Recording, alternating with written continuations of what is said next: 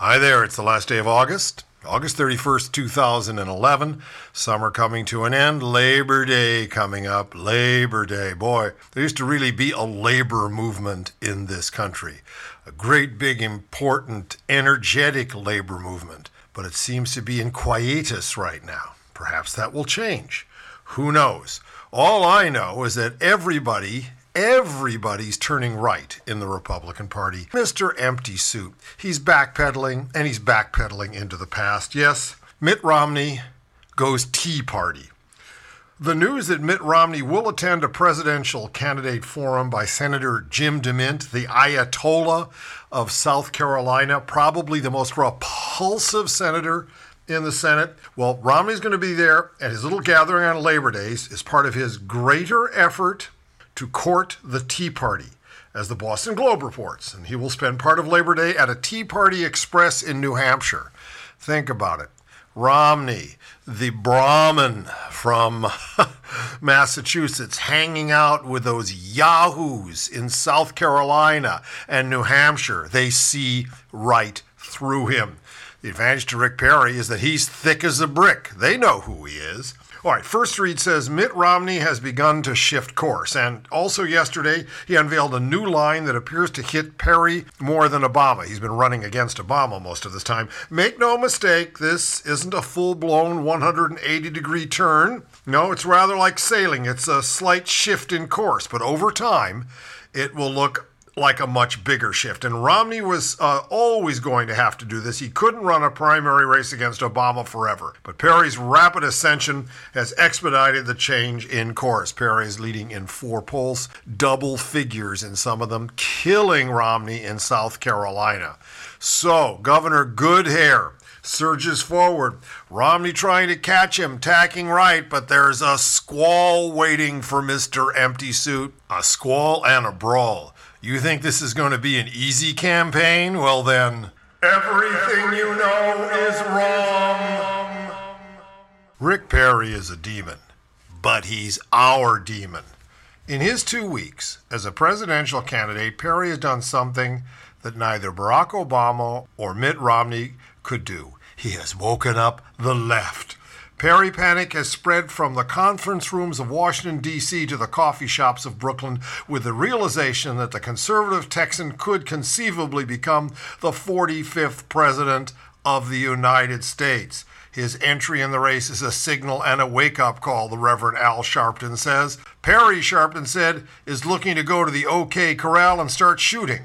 Rather than the left get caught sleeping, we better load up because he is bringing it. For Democrats, the primary process before Perry was, not for the faint of heart, but as they jockeyed around, basically the idea was, well, Romney's probably going to take it because the other people are too weak. But even as the primary is fought on conservative turf, liberal leaders say, and their constituents see Perry as far worse than your average hated Republican, and indeed as bad, if not worse, than his hated predecessor in Austin, George W. Bush. Quote, his work as governor is unparalleled in its frontal assault on women, said Siobhan Bennett, the president of Women's Campaign Forum, citing statistics on women living in poverty and without health care in Texas, and Perry's active opposition to abortion. He is beyond what we expect from a conservative Republican on the gun issue, said Dennis Hennigan, the acting president of the Brady Campaign to Prevent Gun Violence, who cited Perry's support for gun rights on college campuses, and said it was a sharp contrast with Romney's moderate record. Guns on college campuses.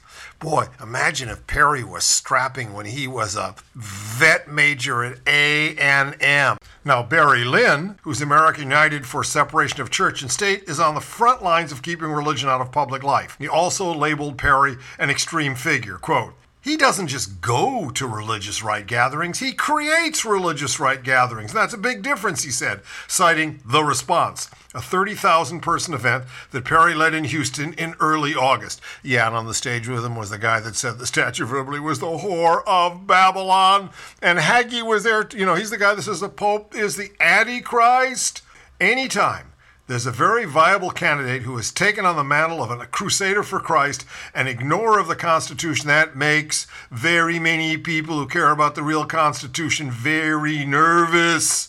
Okay, Backers of another long-standing liberal cause, campaign finance reform, see a similar threat from Perry, given his career tapping the bottomless Texas wells of oil money and extreme right-wing donors, and his current status as beneficiary of not one but several new super PACs. The death penalty, another long-standing liberal target, has figured prominently in Perry's career. He has provided over more executions than any other governor, commuting just one sentence in his 3 terms and vetoing a bill that would have banned the execution of the mentally handicapped, something the Supreme Court later outlawed. But for the death penalty foes, a symbol of Perry's shortcomings on the issue is his rebuff in 2004 of the Innocence Project's petition on behalf of Cameron Todd Willingham, a man convicted of murdering his family on the basis of scientific evidence arson experts described as unreliable. In 2009, Perry abruptly replaced officials who were investigating the case. Governor Juice, Governor Flip the Switch. Man, as I say, he one demon, but he gonna turn out to be, our demon. Perry. Well, my dear progressive friends, not to worry. Forecasting model says Obama will win. Alan Lichtman, author of The Keys to the White House, a forecasting model that has correctly called every president since Ronald Reagan's 1984 re-election, says President Obama will win in 2012. This according to Washington Whispers. Said Lichtman, even if I'm being conservative, I don't see how Obama can lose. Lichtman developed his 13 keys in 1981. They test the performance of the party that holds the presidency. If 6 or more of the 13 keys go against the party in power, then the opposing party wins. Notes Lichtman, they've never missed. They've been right 7 elections in a row, a number that goes way beyond statistical significance in a record no other system even comes close to. Well, I decided to do a little prognosticating myself, so I looked up the Electoral College, and here's how I think it's going to go in 2012, state by state.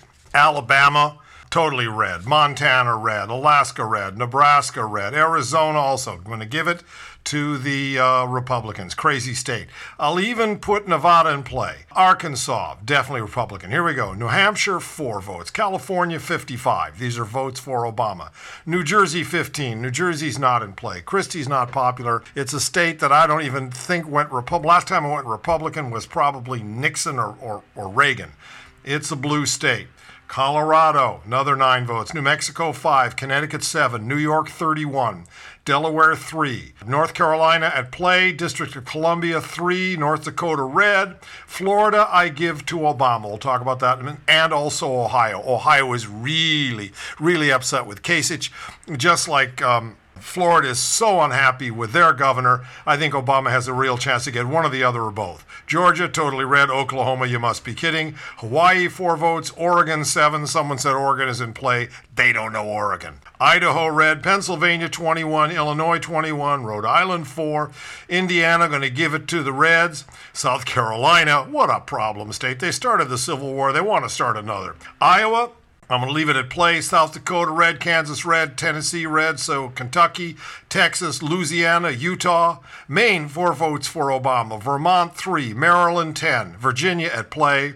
Massachusetts, 12. Washington, 11. Michigan, 17. No doubt about that. Minnesota, 10. Wisconsin, 10. I tell you, the cheeseheads, all those people up there are hating what's going on the right. Mississippi, red. So is Wyoming. Missouri, I'm going to leave at play. That gives us 311 electoral votes for Barack Obama. Without Florida, 284, okay? But with Ohio. Without Ohio, but with Florida, 291. I tell you, the man is a mortal lock. Okay, before we leave today, I just want to hip you to something that I find quite incredible. I get these really nice emails from people, some of them totally bizarre. This one I thoroughly enjoy. You may be familiar with it. Okay, it's about Abraham Lincoln and John F. Kennedy. Abraham Lincoln was elected to Congress in 1846. John F. Kennedy was elected to Congress in 1946. Okay, 100 years. Abraham Lincoln was elected president in 1860. John F. Kennedy was elected president in 1960. Okay. Both were particularly concerned with civil rights. Both wives lost their children while living in the White House. Okay. Both presidents were shot on a Friday. Both presidents were shot in the head. Now, it gets really weird. Lincoln's secretary was named Kennedy. Kennedy's secretary was named Lincoln.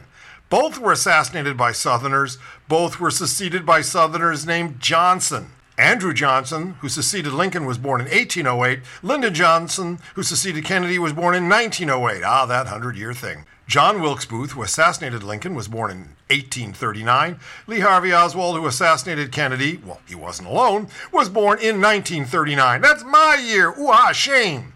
Both assassins were known by their 3 names. Both names are composed of 15 letters. Now here we go. Lincoln was shot at the theater named Ford. Kennedy was shot in a car called Lincoln, made by Ford. Lincoln was shot in a theater, and his assassin ran and hid in a warehouse. Kennedy was shot from a warehouse, and his assassin ran and hid in a theater. Both Booth and Oswald were assassinated before their trials. Hey, you got to admit that. Everything you know is wrong.